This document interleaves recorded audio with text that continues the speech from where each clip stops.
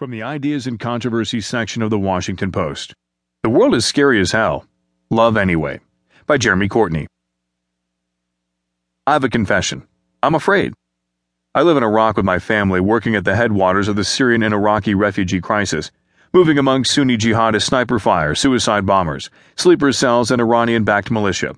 I've received death threats, had mobs incited against me, and had friends kidnapped and killed by Sunnis and Shia, Arabs and Kurds. And I'm afraid.